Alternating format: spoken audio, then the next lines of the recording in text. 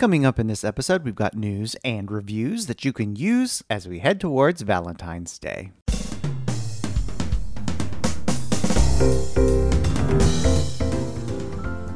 Welcome to episode 287 of the Big Gay Fiction Podcast, the show for avid readers and passionate fans of gay romance fiction.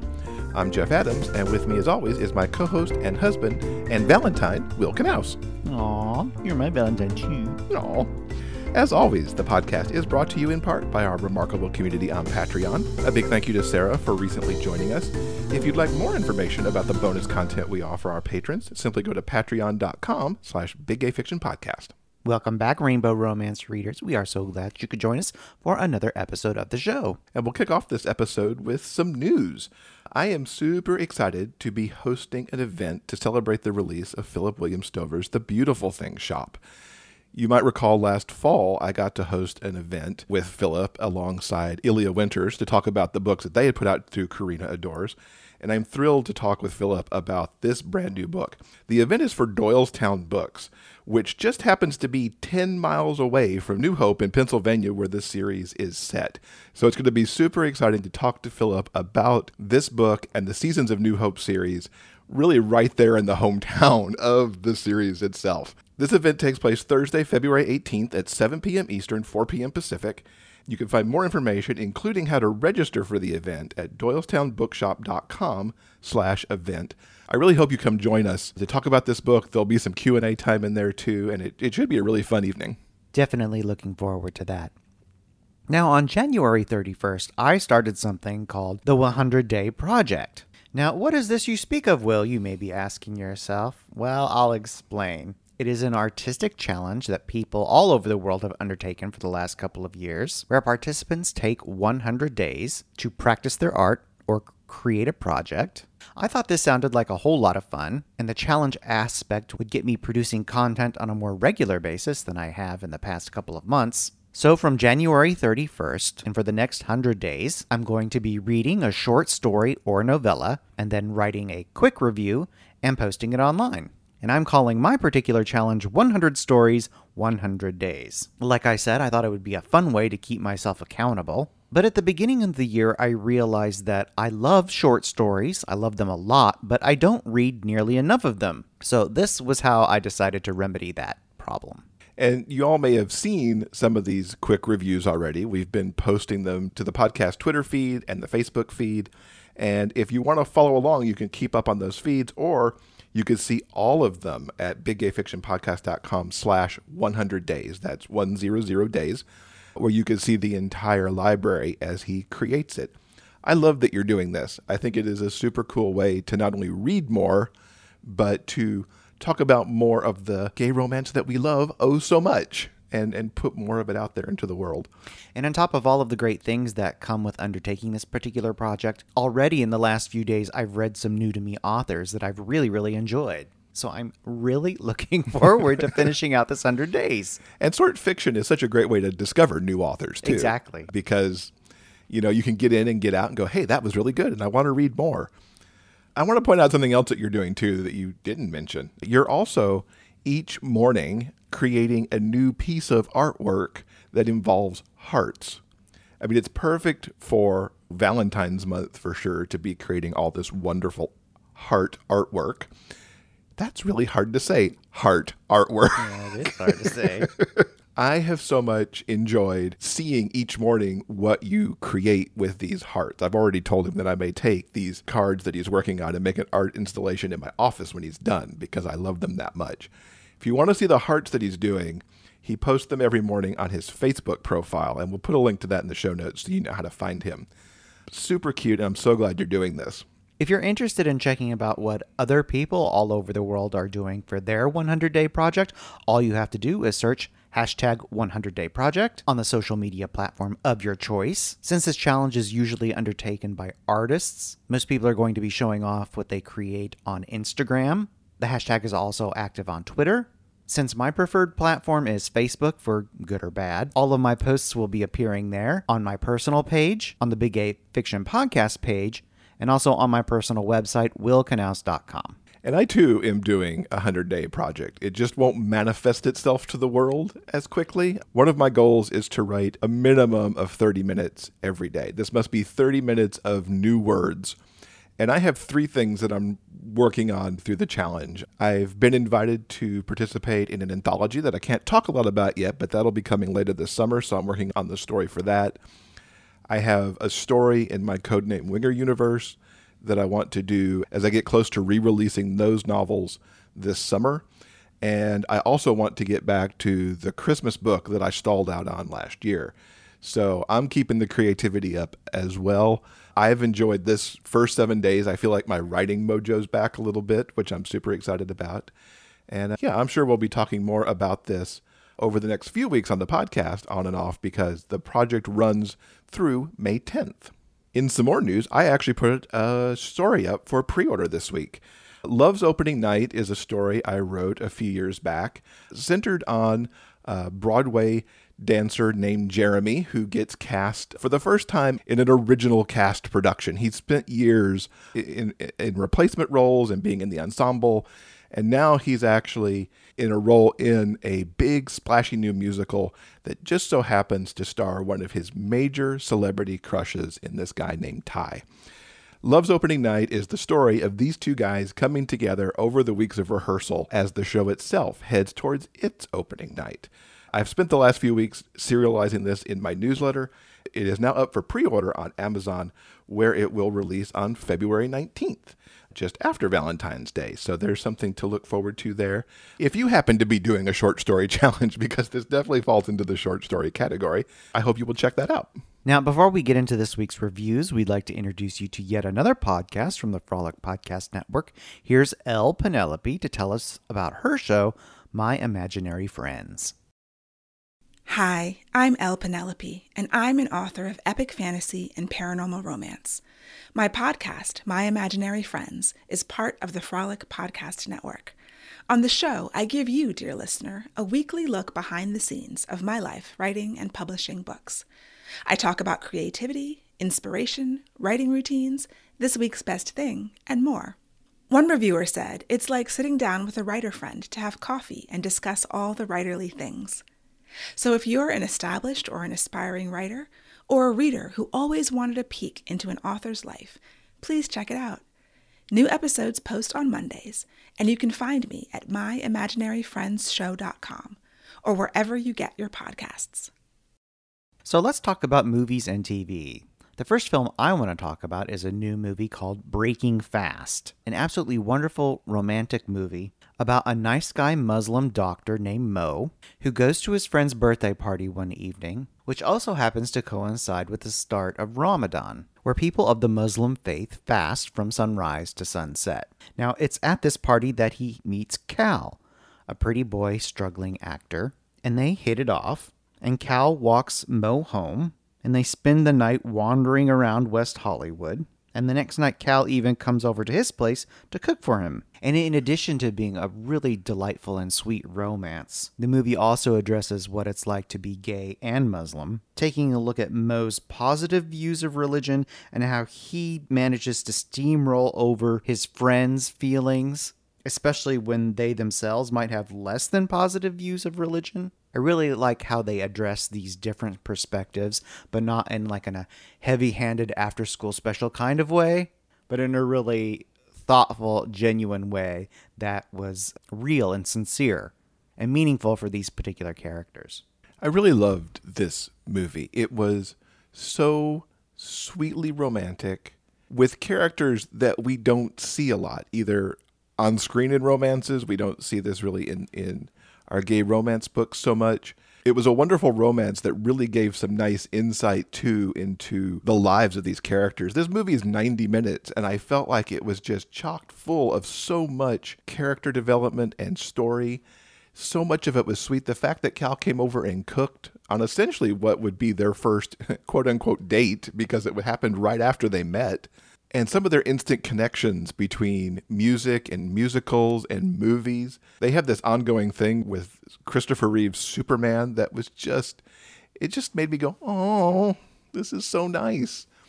And that's not to say that these two don't run into problems too along the way. There's a lot of baggage that Mo's carrying that really causes some problems, not just with Cal, but with his best friend too, that has to get worked through. It was really an extraordinary movie that I'm really glad we watched. And as Will mentioned, Breaking Fast is a brand new movie. It's available wherever you would get your on-demand titles, whether that's through your cable system. It's also available through Prime Video and other outlets. Something else we highly recommend you check out is the new series on Netflix, Game Boys. Now, this Boys Love series originally started its life as a web series from the Philippines, but it has now been re-edited and expanded into standard television episode length. It's really about young love in the time of a pandemic, which sounds really dire and unappealing, but Game Boys is literally the sweetest thing I have ever seen in my life. Yeah, I totally agree with your take on it there, because I have been very much anti-pandemic romance. I don't want that to creep into the fantasy that romance offers. But like you said, this is so insanely sweet that it worked for me on every single level, including the fact that it was set within the pandemic. The show focuses on our two young heroes, Cairo and Gav. They meet online and strike up a friendship. And if I had to describe the two of them, Cairo is more of the grumpy one. Gav is more of the sunshiny, happy, positive one. Gav finds him irresistible and pursues him online. Relentlessly pursues him. The show is about being young and in love, and it's about the highs and the lows. Not only is the story very sweet and romantic, it also deals with jealousy and the complicated issues when one of their families have to move away, and also deal with the death of a loved one from COVID. It's also for Cairo his first love. I mean, because he has a bit of a coming out journey that mostly happens before the series starts, but he's still coming to terms with coming out to his family and what that means, and to be in a relationship with another guy. That's also really well taken care of here. I love so much how this story in so many ways just follows the romance beats that we expect to find in a novel. The rise and the fall of the relationship, where the fights happen and the jealousy breaks out and everything. It was so perfectly paced. If it had been a book, I would have just been turning those pages to see what happens next. Oh my God. Just so sweet. And it was a little ray of sunshine the week that we binged it, because make no mistake, we powered through those episodes because we had to know how it was all going to turn out. Yeah, Cairo and Gav are just adorable and irresistible. And they're backed up by some really engaging supporting characters. There's Pearl, Gav's best friend, who Cairo is jealous of at first, but she ends up becoming a very integral part in their romance. And she's utterly hilarious. She's wonderful. I would love for her to have her own show. I know, right? There's also the scheming Terrence, who is Gav's ex. Boo. I don't like him. Not one bit. And he tries his best to get between our two heroes. Wesley, Cairo's friend, also ends up becoming a point of jealousy for Gav. Wesley's interesting, how he falls in here, and the whole thing is an interesting look at jealousy on top of the great romance that happens, because these two guys don't understand how they both have the same jealous issues, and they're resolving this whole jealousy thing really added some nice nuance to this program too, because to me, normally when there's a jealous thing happening, it's all on one character's side, and here they both had different moments of jealousy that the others couldn't really see. I found this element really fascinating and interesting to watch. Yeah, it's 12 episodes of sweet and emotional and irresistible romance. The 13th episode actually acts as kind of a bonus because it focuses solely on Terrence and his redemption, since he's kind of the villain of the series. It's about how he finds friendship and love online. So Jeff and I really loved Game Boys an awful lot. And if you're looking for something sweet and utterly bingeable, we recommend you check it out on Netflix. Absolutely. And word is they're working on season 2, so I can't wait for that to come. Another Netflix series we recently binged is Blown Away. Now, this is the glass-blowing competition show that you never knew you needed. I really love these creative competition shows that are like super low stakes. You can just kind of relax and enjoy them. Jeff and I, we both really enjoyed season 1. We also enjoyed all the creativity on display in season 2. I like shows like this because, I mean, we've seen every type of cooking show under the sun. I think we all have a fundamental understanding of how to make a big-ass cake at this point. But there's something very different about watching people engage in the artwork that is creating glass around all this fire, and the way that they have to blow the glass and manipulate the glass and color the glass. It's utterly fascinating. It's similar to the pottery throwdown that we watched earlier. Oh my God, great pottery throwdown. I love that show so bad. Right? Oh, it's so good. And the new series is on in England right now.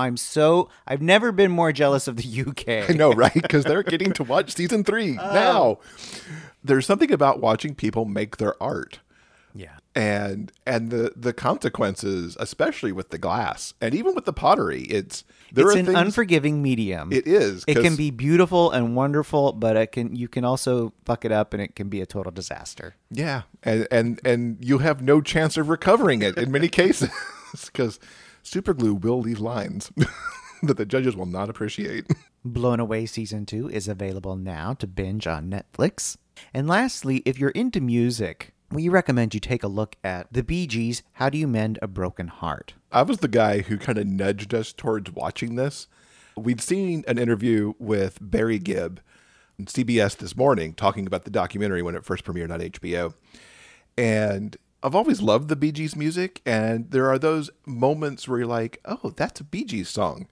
Because you'll hear something older or, outside of really the Saturday Night Fever kind of era that they're probably best known for, and realize the massive body of work that the Gibb brothers put out across multiple decades. And I'm like, we should watch this. We should watch this. We should watch this. And it's really an amazing history of the brothers from when they were this singing group before they were even teenagers in Australia, moving through the massive success they had with Saturday Night Fever, and then essentially revising their sound again in the 80s to become not the disco band anymore. And even the songwriting that happened around that, I so often forget that Islands in the Stream is written by the Gibb brothers and was made the big success by Kenny Rogers and Dolly Parton.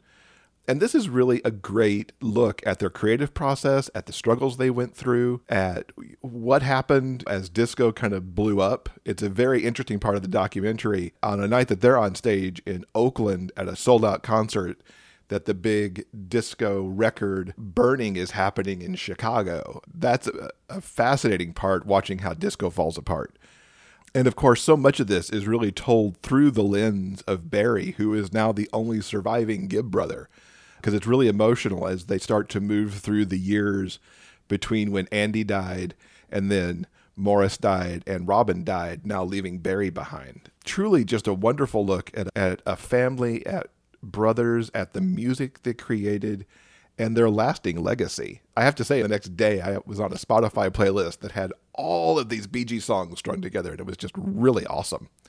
Yeah, it was genuinely informative, as all good documentaries are. You fail as a documentary if you're not informative. But also incredibly entertaining and also fascinating, getting a sort of a peek behind the curtain of what it took to create so many memorable songs. Some of the history of songs like Jive Talkin' and Night Fever, how they created even the sound, because they were kind of groundbreaking in some of the sound that they put into records as well. Just made my former music geek self so happy to watch. Really loved it. You could check that out. I think it might still be airing on HBO itself, but it's also HBO Max so that you can stream at your leisure. Well, that's what we've been watching recently. How about we get to some book recommendations? Absolutely, and I will get us kicked off. So Philip William Stover's The Hideaway Inn was on both Will's and my list of the top 20 books of 2020. And Philip's take on a small-town romance with rich, wonderful, diverse characters just really worked for both of us. And Philip has done it again with The Beautiful Things Shop, which is the second book in the Seasons of New Hope series. This opposites attract small-town workplace romance gave me everything that I wanted. Now, Prescott and Danny hope that taking over The Beautiful Things Shop is just what they need to help move their lives in the right direction.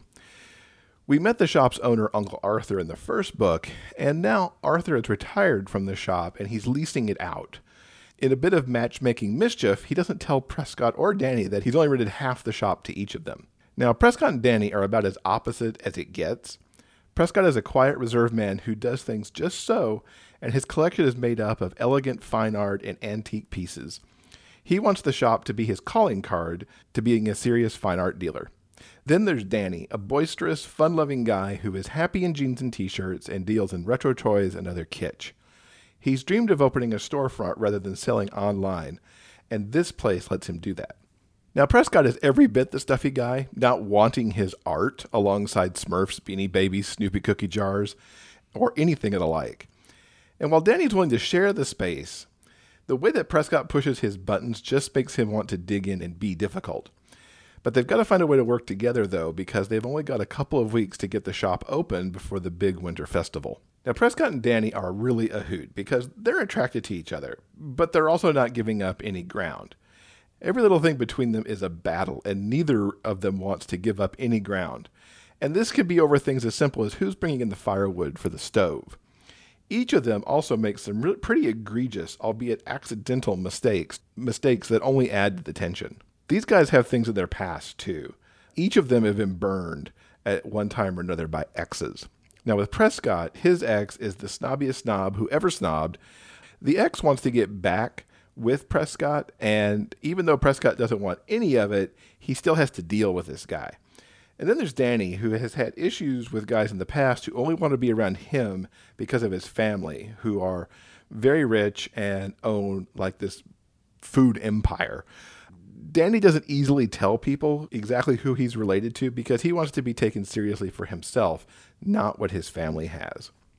Now, this is all a fairly typical setup, but Philip infuses these characters and the story with the same charm that he did with The Hideaway Inn. The one step forward, two steps back that these two get into as they work to get the store put together is so delightful to watch. The moments where they find common ground and actually get along really made me cheer. And what I liked so much is that Danny and Prescott are both happy and acknowledge these moments privately to themselves when there are these little achievements in their dynamic, but they never really say it to each other. And on the flip side, when one of them messes up, it gets them frustrated with themselves because they just can't easily admit, hey, I'm sorry, I didn't really mean to do that, or let me make this up to you, or whatever it is, because they just really keep digging in for the longest time. Eventually, this pivots to more forward progress than not, but it's tenuous every single step of the way. Danny gets jealous when the ex shows up, trying to get back together with Prescott, and of course, eventually, there has to be a coming to terms with exactly who Danny's family really is. The two truly find their common ground when it's revealed that two of New Hope's most loved buildings are targeted for demolition to make way for a parking structure. Like everything else, Danny and Prescott like different buildings of this duo, but they really organize and fight alongside the rest of the town to save these structures. I can't say enough how much I like these two. Even when they're at odds with each other, they are so likable, lovable, and delightful characters. As with the first book, we found that the New Hope's townfolk really love to play matchmaker, and boy, are they doing it behind the scenes here. They're really great at helping the two find their way together and are more than happy to point out when they're being stupid. Now, of course, as a fan of The Hideaway Inn, I really liked catching up with Vince and Tack to see how they've settled into their coupledom as well. Philip's done a pitch-perfect small-town romance once again. It's that comfortable feeling of a queer Hallmark movie, and I would be so happy to just keep reading these kinds of romances, where he tosses together two very different people and then gently brings them together for an extremely satisfying happily ever after. So I very highly recommend The Beautiful Things Shop. And as I mentioned at the top of the show, I'm really looking forward to talking to Philip about this book in just a couple of weeks in our live event. So in addition to my challenge to read more short stories, listeners of this show will know that earlier this year I promised myself that I would read more historical fiction. And that's the first thing I want to talk about, Rendezvous in Paris by Mary Farmer. First off, can we talk about this cover? Oh boy, yes, let's do it. Because the dude on the cover is just screaming to have a rendezvous with somebody. Indeed. The guy on the cover is Damien McGovern. He is the hero of our story. And he's sort of like languorously draped across a Baroque chair, which is covered by a magenta silk throw. It's all incredibly luxurious, and Damien is serving up like 100% vintage bodice ripper realness here. It's really hot, and I will freely admit that this is what first drew me to the book, but I am happy to report that the story inside is just as compelling and sexy as the cover itself. It was a rocky road to romance for Dorothy and Marshall and the Duke from Paris, but they survived the scandal and blackmail to find their happily ever after. Now it's their brother's turn to find true love. In Rendezvous in Paris, which is the second of the Tales from the Grand Tour series, Lord Sebastian Stone and Damien McGovern are friends who've had their eyes on each other for quite some time, and they definitely enjoy engaging in some very flirty banter, but flirtations must be set aside because they have reason to suspect that Dorothy and Marshall's blackmailer may be at the masquerade ball being held that evening in the palace in which they're all staying. Damien dresses in an elaborate geisha costume that is so convincing that he and Sebastian are able to take a turn around the ballroom without the other guests being any the wiser. When their repartee turns a little suggestive, the two of them hastily exit the dance floor to find a dark corner. But instead, they come face to face with Solange, Dorothy's former lady's maid and prime blackmailer suspect. They chase her through the palace, but lose her in the dark passageways. Their investigation at a momentary lull, they decide to head upstairs to Damien's room to further explore their passions. Sebastian is not at breakfast the next morning. While looking for him, Solange pulls Damien into a storeroom to explain her suspicious behavior. She is not the blackmailer and is on a mission to restore her family's honor. As for Sebastian, she mentions that she saw him leave earlier on the road into Paris. When he returns, he joins Damien and the other McGovern cousins on a leisurely trip down the Seine. Once everyone is aboard their well-appointed barge, Sebastian dodges the question of his whereabouts. Damien suggests that he can imagine a romantic future where they return to England to be together. Distracted, the boat runs aground, sending the cousins tumbling into the water. After saving several soaked ladies, our heroes make their way back to the palace, find an empty parlor, begin to remove their wet clothes, and continue their amorous activities from the previous evening when they hear a loud crash. They discover a peephole, a broken camera, and a secret passageway. Now, Sebastian fears that this might be Fordyce, the villainous blackmailer who forced him to flee from his home country. It's then that he receives a note, and he leaves once again. This time, Damien follows him into Paris and finds Sebastian working as a waiter at a second-rate cafe. You see, Sebastian still has his title, but exile from England means he has no other income and is too proud to ask his brother for support. The two of them retire to Sebastian's small room above the shop, where Damien uses his powers of persuasion to convince him to join him and their understanding family members back in England. Later that night, a note from Fordyce sends them racing out into the dark, and it's on the crowded Parisian streets that they run into Solange, who suggests that the blackmailer may have headed to the nearby offices of a tabloid newspaper. It's on the steps of the office that our heroes, the blackmailer, and the powerful owner of the scandal sheet finally meet. And it's Fordyce's own greed that brings him to a bloody end. Bedraggled but victorious from the evening's events, Damien and Sebastian return to the palace and tumble into bed together. The couple are welcomed with open arms into the extended McGovern family, and all in all, a happy ending to their story. Solange returns to service for the McGovern cousins, but her quest to avenge her family's name will have to wait for the next book.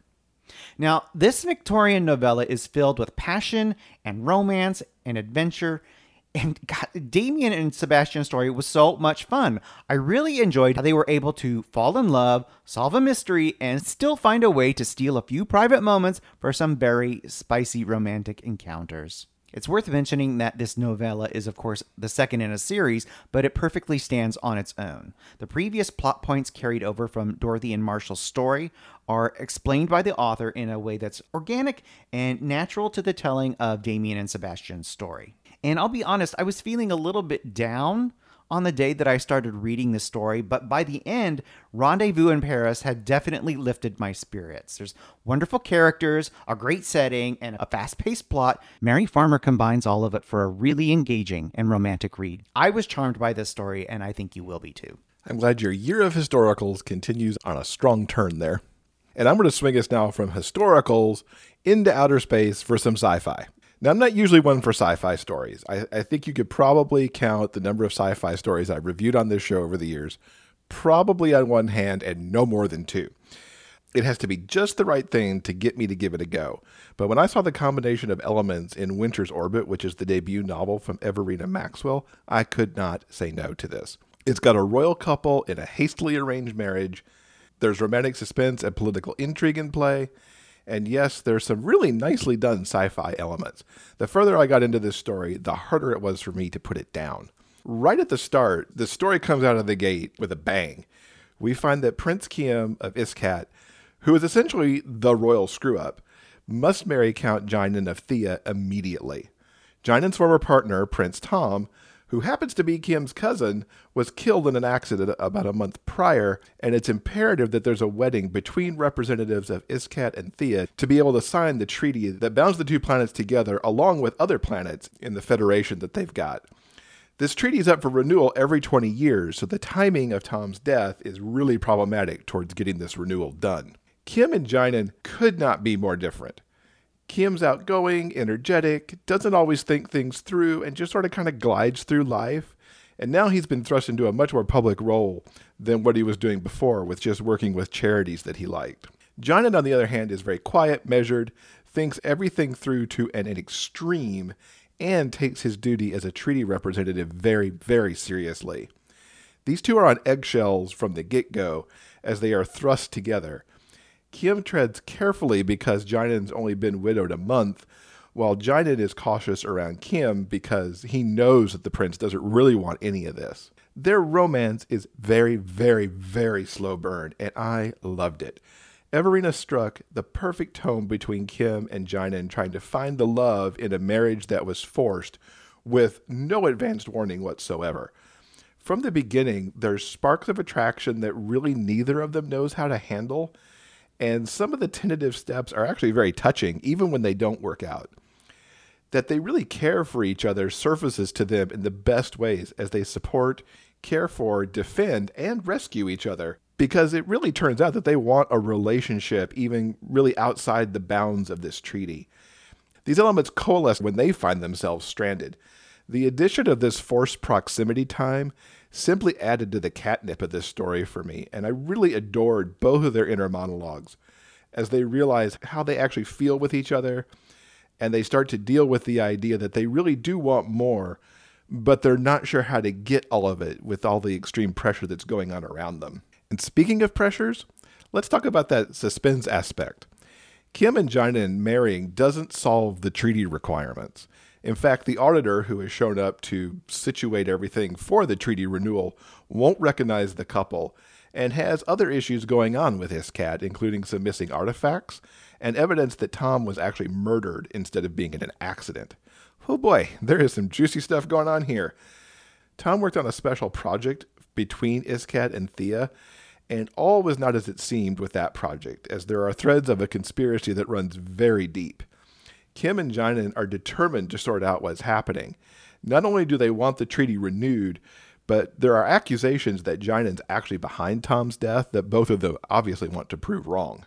These two work together so well. As bumpy as their romance kind of is, the partnership is tentative at first. As they hit their stride and discover that they can really trust each other, it just cements everything together so much better for the both of them. Best of all, they surprise each other and honestly themselves with the things that they can do. Kiem is often putting himself down, feeling like he's not the smart one in the room. Jinin feels like he shouldn't contribute, even though he is super smart. And both of these two really find the way to bring the best of themselves forward with the help of the other in just some of the most small, subtle ways that was really endearing and wonderful. And of course, there are massive galactic ramifications here too, so they really kind of have to get it right. I loved that Everina constructed a very fascinating mystery that just kept me turning pages. And it was also one that I didn't solve ahead of the characters, which I always like when I don't quite figure out what's happening before it's revealed inside the story. And, I'm not one for a ton of world building, and I can report that Everina keeps that to a minimum and gives you what you need when it's needed. And there's a lot of points here where we could have gotten into info dumping between what goes on with the planets and how the treaty works and the importance of all these artifacts and elaboration on all the components to the mystery. And it was just what you needed when you needed it and didn't bog down the story at all, which I really liked. There's also a tremendous cast of support characters here, led off by Kim's assistant, Belle. She is far, far more than she appears, and you get little hints of that early on because she's just wildly organized and on top of everything. And there is a lot more to her no-nonsense manner of keeping Kim on his schedule than really meets the eye there. She is a woman of many, many talents, and I would love to see a story that's focused on her at some point. Now, I do want to call out that there's some content in this story that might be difficult for some readers. Jianan was abused by Tom in their relationship, and that does surface from time to time as they're kind of sorting out the elements to this mystery. Overall, I have to say that Winter's Orbit was an outstanding read, and I love the combination of tropes and all the terrific action and the suspense, and the very slow bringing together of the Prince and the Count. I really look forward to seeing what else Everina Maxwell comes out with. So a couple of episodes ago, I spoke about how much I enjoyed Slade James's novella, The Uncut Wood. That story served as an introduction to his new series called Bear Camp. And I said then how much I was looking forward to the first book in this series. Well, it's now out and it is utterly amazing. I loved it so hard. I can't even words. I don't even know how to describe necessarily how amazing this book is. The first book in the brand new Bear Camp series is called Grumpy Bear, and it's the story of Luke and Sawyer. Now, Luke literally just has his guitar and the clothes on his back when he arrives at Bear Mountain. He's hoping to find a job or at least work a couple of days during the camp's opening weekend. Sawyer owns and operates the camp, and he is the grumpy bear of the title. And when he first meets Luke, he's not sure what to make of the sunshiny, happy-go-lucky guy. We talked about this dynamic earlier, and it works really well in this story, too. Something Sawyer has to contend with is the constant threat of the nearby creek overflowing. Because of the topography and the way that the camp is laid out, their pool is in constant danger of being muddied by the nearby creek if its waters overflow the bank. And the pool is a key element to the big kickoff weekend. If it's not open, how else are they going to entertain all the campers who've come to a clothing-optional gay campsite to have fun in the sun? A summer storm forces Luke and Sawyer to bunk together in Sawyer's tiny cabin. Oh, there's only one bed. Forced proximity for the win. Oh, I love it so hard. Anyway, the opening weekend goes really well. All the while, Luke and Sawyer are growing closer and closer. One night around the campfire, Luke picks up his guitar and starts singing, which brings him to attention to one of the campers who happens to have connections in the music industry, specifically a producer who has created a new reality show for up-and-coming gay singer-songwriters. It's an opportunity that's too good to pass up, and at the close of the weekend, Luke heads to Atlanta. Luke quickly realizes that the great opportunity ain't all it's cracked up to be, and Sawyer eventually realizes that he's not interested in running the camp without Luke by his side. Poor Sawyer attempts to make a grand gesture, but it kind of falls flat. Aww. But never fear, both of our heroes realize that there is no place like home, and that place is Bear Camp. So, like I said, I literally loved absolutely everything about this book. Generally speaking, I have zero interest in camping or the great outdoors, but this story made me want to go visit this place and hang out with these wonderful, amazing, wacky people. I think Grumpy Bear is a wonderful installment in a brand new series, and I cannot wait to read the next one. Slade James, wherever you are, if you're listening, write faster! I'm so glad you liked that book, and I'm so happy for Slade getting this first book out and the response that it's gotten from many people. I want to read it. I need to take the time to read that one because it sounds just delightful. We'll swap. You read Bear Camp. I want to read The Beautiful Things Shop. All right, we'll have to trade, and we can let you all know what the other thinks of these books, maybe on a future episode. All right, one more book for me. Last year, Adam Silvera took his writing in a new direction with an urban fantasy young adult called Infinity Sun.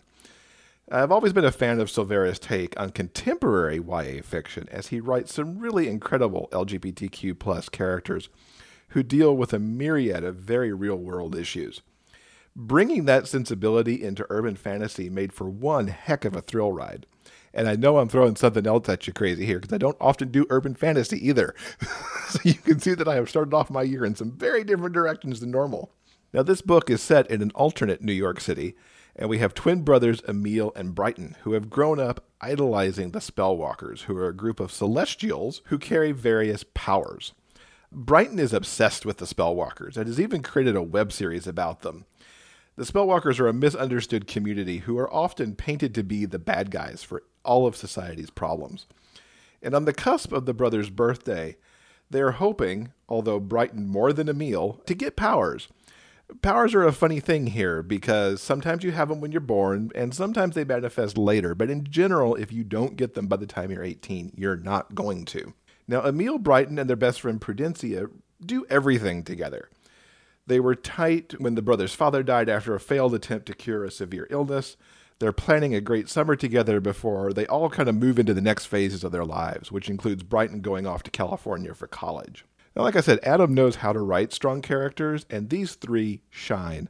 I fell into this story because of the alternating first-person point of view between Emil and Brighton, and seeing this alternate New York through their eyes. And as a side note, the POV primarily is staying between the brothers in this story, although sometimes, at very appropriate moments, other characters take over the storytelling as well, which was really a nice element, I thought, so that occasionally we could see things through some other eyes other than our primary characters. Now, there's a tension that pops off the page, too, because you know something's going to go down here. I mean, it pretty much says it in the blurb, obviously, that something's going to happen. But this moment of getting to know everybody and seeing normal life up close and personal, it's really like the opening of any good disaster movie, where you get that look at everything before it all goes to hell. And boy, does it go to hell. While our motley trio is out at a rally for the Spellwalkers, they accidentally provoke somebody who they don't realize is a specter. And the specters are people who come by their powers through blood alchemy. This is a big mistake, since the specter decides to go after them. And in a battle that climaxes on the subway, Emil saves them as his powers suddenly manifest. Emil, of course, is stunned, and honestly, Brighton's a little pissed because he didn't get the powers, because he feels he'd be much better at the whole powers thing than his brother. And Prudencia is just trying to look out for both of them and kind of keep their unit together, keep the family together, as it were. They end up on the run and ultimately are rescued by other Spellwalkers who not only save them, but kind of want to use Emil's phoenix powers that have manifested to help their cause. Because there's also phoenixes in this book, which is kind of cool that this, ties up, the whole myth of the phoenixes and everything. Now, Adam weaves an incredible story as more secrets come at the brothers from all sides. I swear, every other page I was like, holy crap, that just happened. Emil has so much to take in with the powers and what he learns about them. Brighton's got to figure out his place among this group of Spellwalkers since he has no powers. And honestly, in some ways, he for a little bit just wants to fanboy over them too.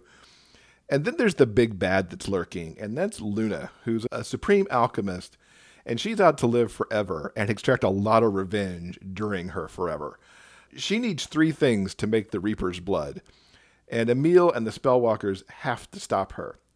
And yes, I'm being really cagey about what's in this plot, because you really need to read the book so you can have those holy crap moments for yourself. Now, beyond all the great characters that are the hallmark of any Adam Silvera book, he really writes incredible battle scenes. I've never read a book of his where there's been a battle, because usually in contemporary YA, you don't need to have a big-ass battle.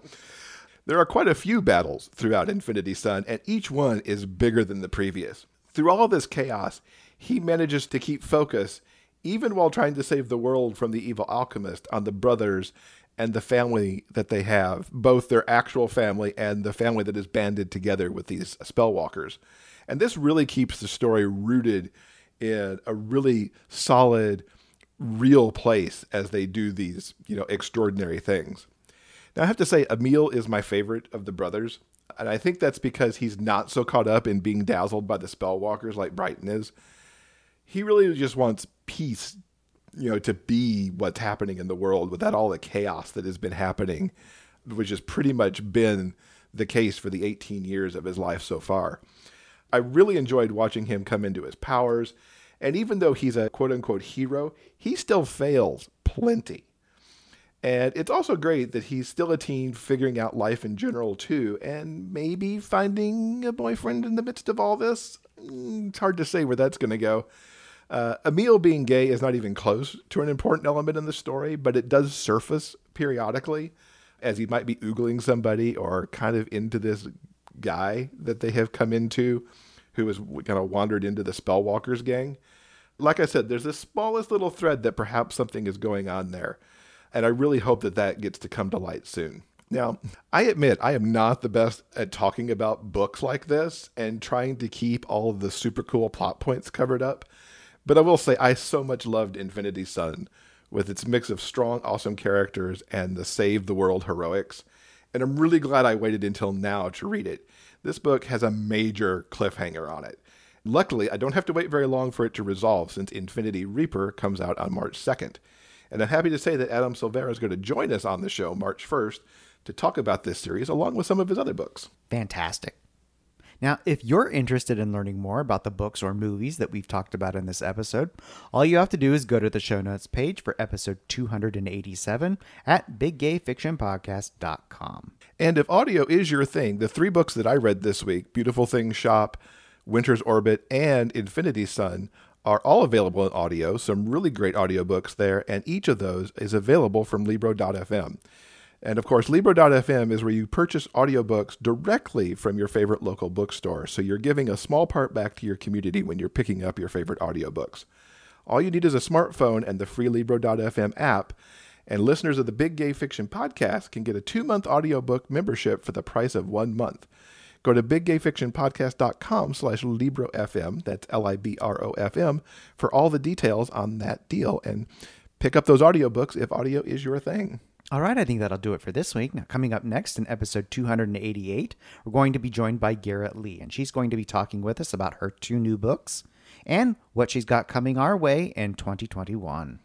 Yeah, we're going to have all the details on Unforgotten, which comes out next week, as well as the March 22nd release of her installment in the Vino and Veritas series called Heartscape. We'll have all that for you next Monday. Thank you so much for listening. Until next time, please stay strong, be safe, and above all else, keep turning those pages and keep reading. Big Gay Fiction Podcast is part of the Frolic Podcast Network. You can find more shows you'll love at frolic.media/podcasts. Our original theme music is composed by Daryl Banner.